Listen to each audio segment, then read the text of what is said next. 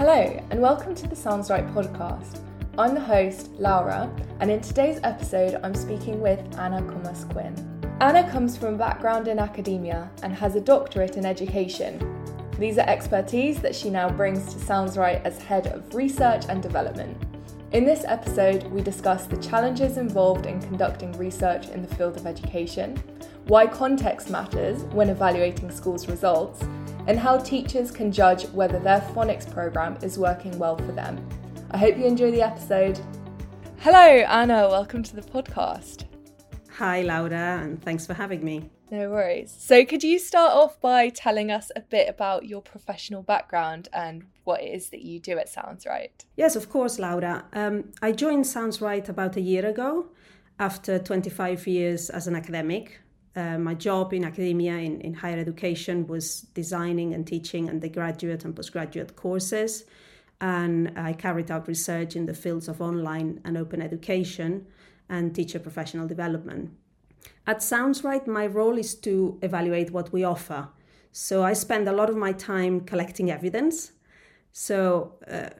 Evidence to understand the experiences of Sounds Right practitioners during and after their training, also to identify what additional support and resources we can develop to maximize the impact of Sounds Right, and also to prove and to showcase the effectiveness of Sounds Right. Lovely. So the first thing we were going to talk about is that when Sounds Right was first developed, and we've heard a whole episode before on what happened when Sounds Right was developed and all of that process, but a study was conducted to evaluate the effectiveness of the Sounds Right programme in those early years of Sounds Right. Could you talk a bit about the process of setting up that study? Yes, of course, yeah. Well, from the very beginning, there was a real keen interest in collecting data to show the effectiveness of Sounds Right. So the programme was designed in the early 2000s, and it was first piloted in 2002 at St. Thomas Aquinas, which is a school in Bletchley in Buckinghamshire in England. The results were really, really good, really impressive. And then Sounds Right started to train teachers from the following year. Over the next few years, Sounds Right persuaded many schools to test their children at the end of every academic year and to share the data with Sounds Right. And the idea here was to track the literacy development of children who were being taught using Sounds Right. And to do that from reception to the end of year 2. And to explain a little bit, in England, children start reception on the September after their 4th birthday. So what we were looking at here was literacy development between the ages of 4 and 7. What they chose to use for that study was a normed spelling test. Now, a test that is normed or norm referenced means that it can tell the teacher whether a student's performance is better or worse than that of a typical student in a comparable group. But I guess the big question that comes to mind is, why did they choose a spelling test and not a reading test, if what we're trying to find out is how well a student can read? And there were very good reasons for that choice. The first reason is that Sounds Right teaches reading and spelling together because the code is reversible. So many Sounds Right lessons include a step of writing the word and then reading back what has been written. And research shows us that writing really helps with getting that code into the long-term memory. The second reason is that spelling requires retrieval memory. It's harder than reading. Reading only requires recognition memory. So a student cannot spell accurately a word that they cannot read. So if we are able to determine a student's spelling age, we can then be fairly confident that their reading age will be equal or higher than their spelling age. And finally, there was a very pragmatic reason. Reading tests are very time-consuming to administer because each child has to be tested individually. Whereas with a spelling test, you can administer it to the whole class, and it also generates a written record of results for each child, and then that can be marked by the teacher and shared with the researcher. Wow, that all makes a lot of sense. I hadn't thought of that before, why you would use a spelling test rather than a reading test. So the study itself, we refer to it as a longitudinal study. What does that mean? Yes, a longitudinal study means that the same children would be tested at different points over time. So in this case, they were tested at the end of reception, at the end of year 1, and at the end of year 2. And the data was collected over a period from 2003 to 2009, as more and more schools were added to the study. And by 2009, it was felt that there was enough data had been collected, and the results could be analysed. So in total, we had included in the study 1,607 children. They came from 76 classrooms in 24 schools, and the schools were spread over 4 locations across England. So there were some schools in Greater Manchester in the north, there were some schools in Milton Keynes, some in Bedfordshire, and some in Kent. Now, it's also important to think about you can't include every single child in the test, and there's good reasons for that. So we actually tested about 2,000, just over 2,000 children in reception, but not all of them could be included in the final analysis. And some of them had to be excluded for the following reasons. Either they had moved to another school after reception, or maybe they weren't there on the day of the test in year 1 or year 2, or maybe they had been taught in year 1 or year 2 by a teacher who hadn't been trained in Sounds Right. So that left us from those over 2,000 children, the 1,607 children included in the study. The overall result was that 91% of the children who had been taught using Sounds Right for 3 years had literacy skills that were age appropriate or above. And that meant that they were ready to move on to year 3 with literacy skills that allowed them to participate in learning, access the rest of the curriculum. The measurement that was used in the study was a comparison between the spelling age and the chronological age of the child. And the results showed that by the end of year 2, there was only that 9% of children in the study that had spelling ages that were more than 6 months behind their chronological age. And what was even more remarkable was that the average spelling age for these 1,607 children in year 2 was more than 11 months higher than their chronological age. And that is an average. So for some children, it was a few months higher, but for some children, it was several years higher. It's worth saying as well that the school in which Sounds Right was originally tested, which was also part of this study, still uses Sounds Right today. And their reading results are incredible. They are actually in the top 10% of all schools in England for reading. Wow, brilliant. We've got a kind of condensed version that you put together actually of that study, the data from that study. So I'll link that in the show notes so everyone can go and have a look at that if you're interested. So what are the limitations of a study of this sort? I know it must be really difficult to organise and carry out such a huge study over such a matter of years. So what are some of the ethical and logistical challenges that come up when you're carrying out this sort of research in the field of education? Yeah, the logistics are quite challenging. It's difficult to get that kind of numbers that were achieved in that initial study. Yeah. A lot of published research on phonics teaching is based on very small groups. So it took many years of persuading teachers to use the spelling test and to share the data with us. And also it helped that the design of the study was very simple. Even then, as I've explained, we lost almost a fifth of the children that were tested in reception. We couldn't include them because they hadn't been following the program for the 3 years.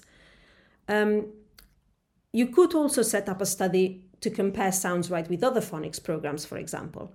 But from our point of view, that would be unethical, really, because we truly believe that Sounds Right is the most effective way of teaching reading and spelling. So why would you purposefully keep children from being taught using Sounds Right? Another challenge when comparing the performance of different schools is that it's very difficult to control all the variables. For example, in this initial study, we found that in every single one of the 76 classrooms included in the data, the average spelling age achieved in the test was higher than the average chronological age of the students. However, this ranged from just a few months higher to more than 2 years higher in one school. So we looked at what the schools that had performed better were doing, and this is what we found. They were teaching Sounds Right with fidelity, 30 minutes every day, and they had designated one person to lead the implementation of Sounds Right. So the study gave us this insight into the ideal conditions in which Sounds Right will have maximum impact. We couldn't control those variables at the time of the study, we didn't know about it, but we can now strongly recommend those 3 things to schools. Teach Sounds Right with fidelity, 30 minutes a day, and have a phonics lead to take responsibility for implementing Sounds Right across the school. Brilliant. Those are some really kind of actionable points to take away from that study. I think that's great. Yes. So in May of 2022, more recently, we released a book of case studies. It's called Systematic Synthetic Phonics, Case Studies from Sounds Right Practitioners. This was put together by you and a couple of other colleagues at Sounds Right, and it's a collection of case studies from Sounds Right practitioners, as the title would suggest. Could you tell us a bit about what it was like to put that together? Yes, I just loved working on that book. It was such a great experience. We invited Sounds Right practitioners to write about their own experiences of using Sounds Right in their schools and their settings, and to provide some evidence for the impact that Sounds Right was having. And we received many proposals, and then we had to make sure that in our final selection for the book, we were offering a good variety of contexts in which Sounds Right is used. So that included various settings such as schools, the work of speech therapists, reading clinics, and also across several countries and continents, schools in small towns, city locations, etc. We provided authors with a very simple template to ensure that the case studies would be concise and clearly structured, because we know that teachers are time poor, so we wanted to make it easier for them to find the relevant information. So authors had to provide some context on their setting, they had to explain how they had implemented Sounds Right, then present their data and show how they had evaluating the success of Sounds Right. And then finally, we asked them to offer some recommendations for others who were considering adopting Sounds Right. And then each one of the 3 editors worked with individual authors to help them tell their story and to ensure that the resulting case study was as strong as possible, as clear as possible, and, the best it could be. Brilliant. So the book of case studies is peer-reviewed. For us mere mortals who are not in the field of education and research, what does that mean in this context? Well, peer review in academic context is a process in which some suitably qualified scholars will be asked to read an article or a book chapter and make a judgment on whether the content should be published or not, and also make suggestions on how to improve the quality of the text, both in terms of content, but also presentation, language, clarity, etc. In the academic publishing world, what is used is called blind peer review, and that is where the reviewers don't know who the author is, and the author doesn't know who the reviewers are. But it was a bit different for our book of case studies. Once the authors had prepared their draft chapter, we asked their peers, and these would have been then other education professionals and Sounds Right practitioners, to act as reviewers, but we used an open peer review model. And that means that everybody involved, the authors and the reviewers, knew each other's names, even though they didn't know each other personally. Great. Something else that's quite notable about this, the book of case studies, is that it was written during the pandemic. And as we know, schools were hit really hard by COVID, and the lockdowns had a huge effect on children's education. So what was the rationale behind including that COVID-19 data in the book, and what were some of the challenges that kind of sprung from that? Yeah, it's true that we had just started planning the book of case studies when the pandemic began, and it was difficult to know at the time how long it would take for things to go back to normal, whatever that means. So we decided to just go ahead with the book and asked the authors to provide context for the data that they were presenting, to explain how their teaching had been affected by the lockdowns.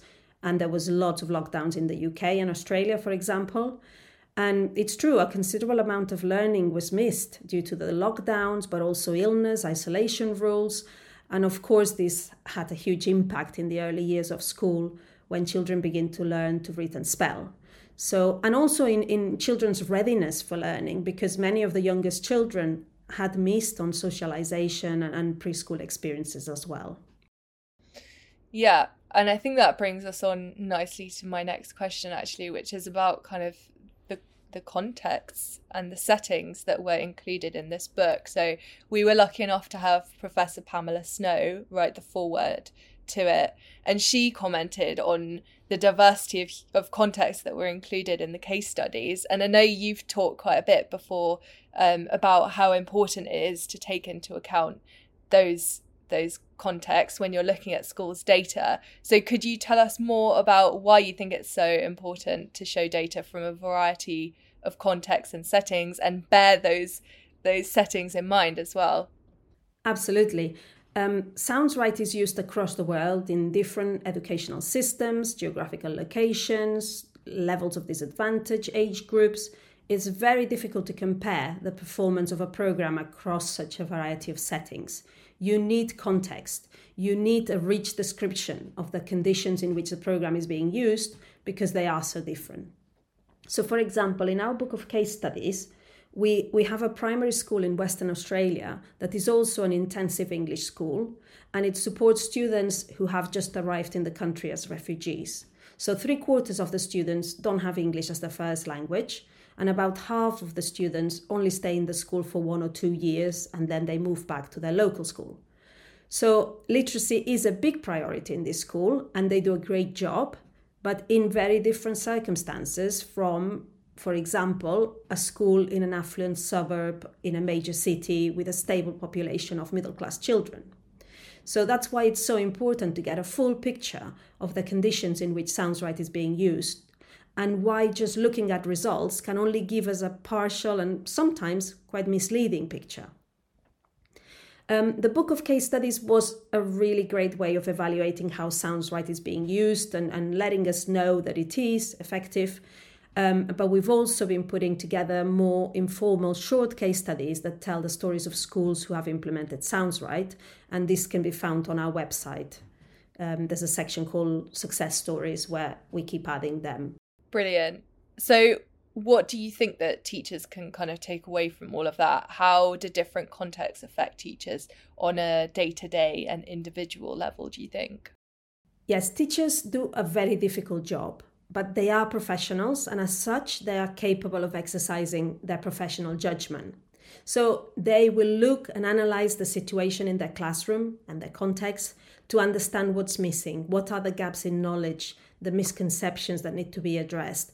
And formative assessment is embedded in Sounds Right lessons and will give the teacher that information. So teachers can do that, can analyze what is happening in their classroom. They can make decisions then on what to do with that cohort of students in front of them. We might have a cohort one year that moves through the units really fast, and then the next cohort the following year just needs lots of practice and lots of repetition, and the pace has to be slower. So the teacher needs to make those decisions. And obviously also as a professional, the teacher will be keen to develop their own practice further, to make better decisions, to achieve better outcomes for their students. So that's why we like to describe Sounds Right as an approach, why we are reluctant to tell teachers what to do every week, because teaching has to be responsive. No two schools are the same, no two cohorts are the same. So each teacher needs to apply Sounds Right to their own class, to their own circumstances at that particular time. Yeah, absolutely. This is something that comes up quite regularly in our team discussions. And a lot of other phonics schemes provide a timetable, pretty much your entire academic year timetabled out for teachers, kind of already showing you you're going to teach this lesson on this day 6 months from now. But we think it sounds right that ignores basically the fundamental role of teachers, which is to make the best decisions for the students that are in front of them. Exactly.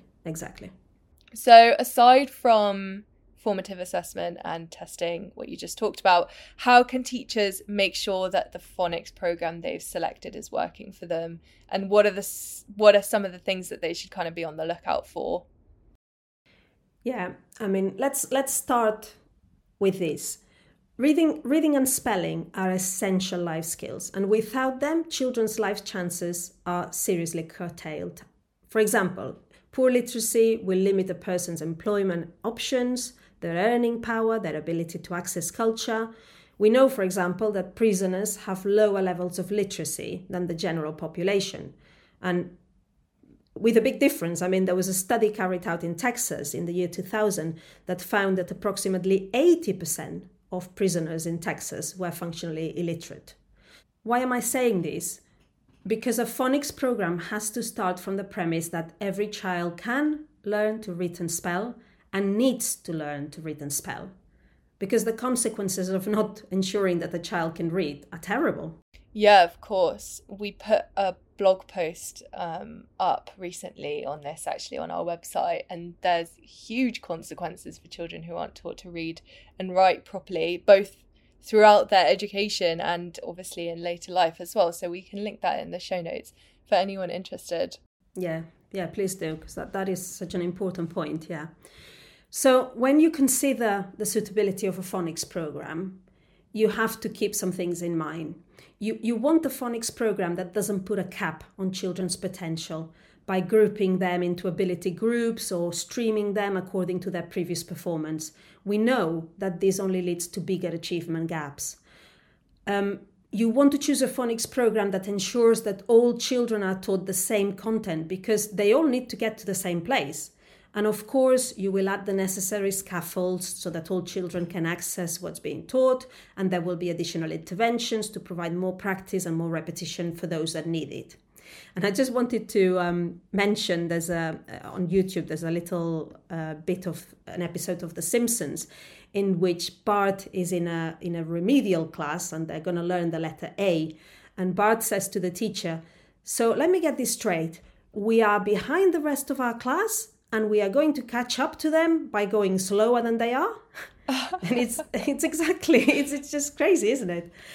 So how do you know if the phonics program that you're using is working? Well, by keeping a very close eye on children's progress, by looking at the data. And by that, I don't mean doing lots of testing and spending lots of time arranging the results to show them to your school leaders. At Sounds Right, we favour formative assessment over formal testing. Formative assessment takes place in every lesson. It's just part of the way in which we teach. Every lesson is an opportunity to check that the student's understanding and to modify the teaching to achieve the desired learning. So watch out for phonics programs that provide extensive assessment materials, and lots of teaching time then has to be spent in testing. Often very little is done with the results of those tests to really find out what the gaps in students' knowledge are. Teachers need to think really hard about the purpose of all this testing and whether the time might be better spent in teaching and practice. Some children will require much more practice than others before things click into place and the new knowledge goes into their long-term memory. They need more teaching, more repetitions, more practice, and the sooner those interventions are put in place, the better. And arranging the interventions, delivering them with properly trained staff, and giving those children the additional time that they need is the only way of ensuring that they can catch up. Mm-hmm. Yeah, our most recent episode of the Sounds Right podcast actually was on this topic. Jacinda talked through all things intervention, and people responded really well to that episode, actually. Lots of people reached out saying that they'd found it really useful. So if you're interested in hearing more about running effective interventions, it was the most recent episode of the podcast. Yes, and I really recommend that people listen to it because it's such an important part of the program. So how can teachers make sure that the phonics program they're using is working for them? There's one final thing, and that is fidelity to the program. You can't know whether a program is effective if you're not applying it properly. Once you've decided on a phonics program, you should be all in. Mixing in other things can confuse the students because the approaches might be contradictory, or you might be adding unnecessarily to their cognitive load. Sounds Right has been designed very carefully, so trust the program and you'll see the results. Whatever phonics program you're using, as a teacher, I think you already know whether you're getting the results. And remember what we said earlier, the result we should be aiming for is that every child learns to read and spell. If you're not getting the results, I think there are only two possible explanations. Either the program is not being applied properly and consistently across the school, And then there's a job to be done there in finding out what's happening and how to fix it, or you're just simply using the wrong program. Yeah, and it makes me think actually of you guys were recently at a conference in the States, and our colleague Jill was people were coming up to her and saying, okay, well, why should we change our reading and writing scheme? And she was saying, well, is what you're doing working? Exactly. You're the one who knows. You're the teacher. You're in the classroom every day. You know whether it's working or not. Exactly. Yeah. Well, this has been brilliant. I think often, we kind of read research, we see data, and we don't really know what goes into collecting all of that. So it's been amazing to hear some of that straight out of the horse's mouth. And I hope that this has kind of given our listeners a little insight into how Sounds Right works behind the scenes and how we make sure that the programme is effective and grounded in research. So yeah, thank you so much, Anna, for this. Thank you, Laura. It's been a pleasure. Brilliant. And we'll see you next time. Thank you for listening.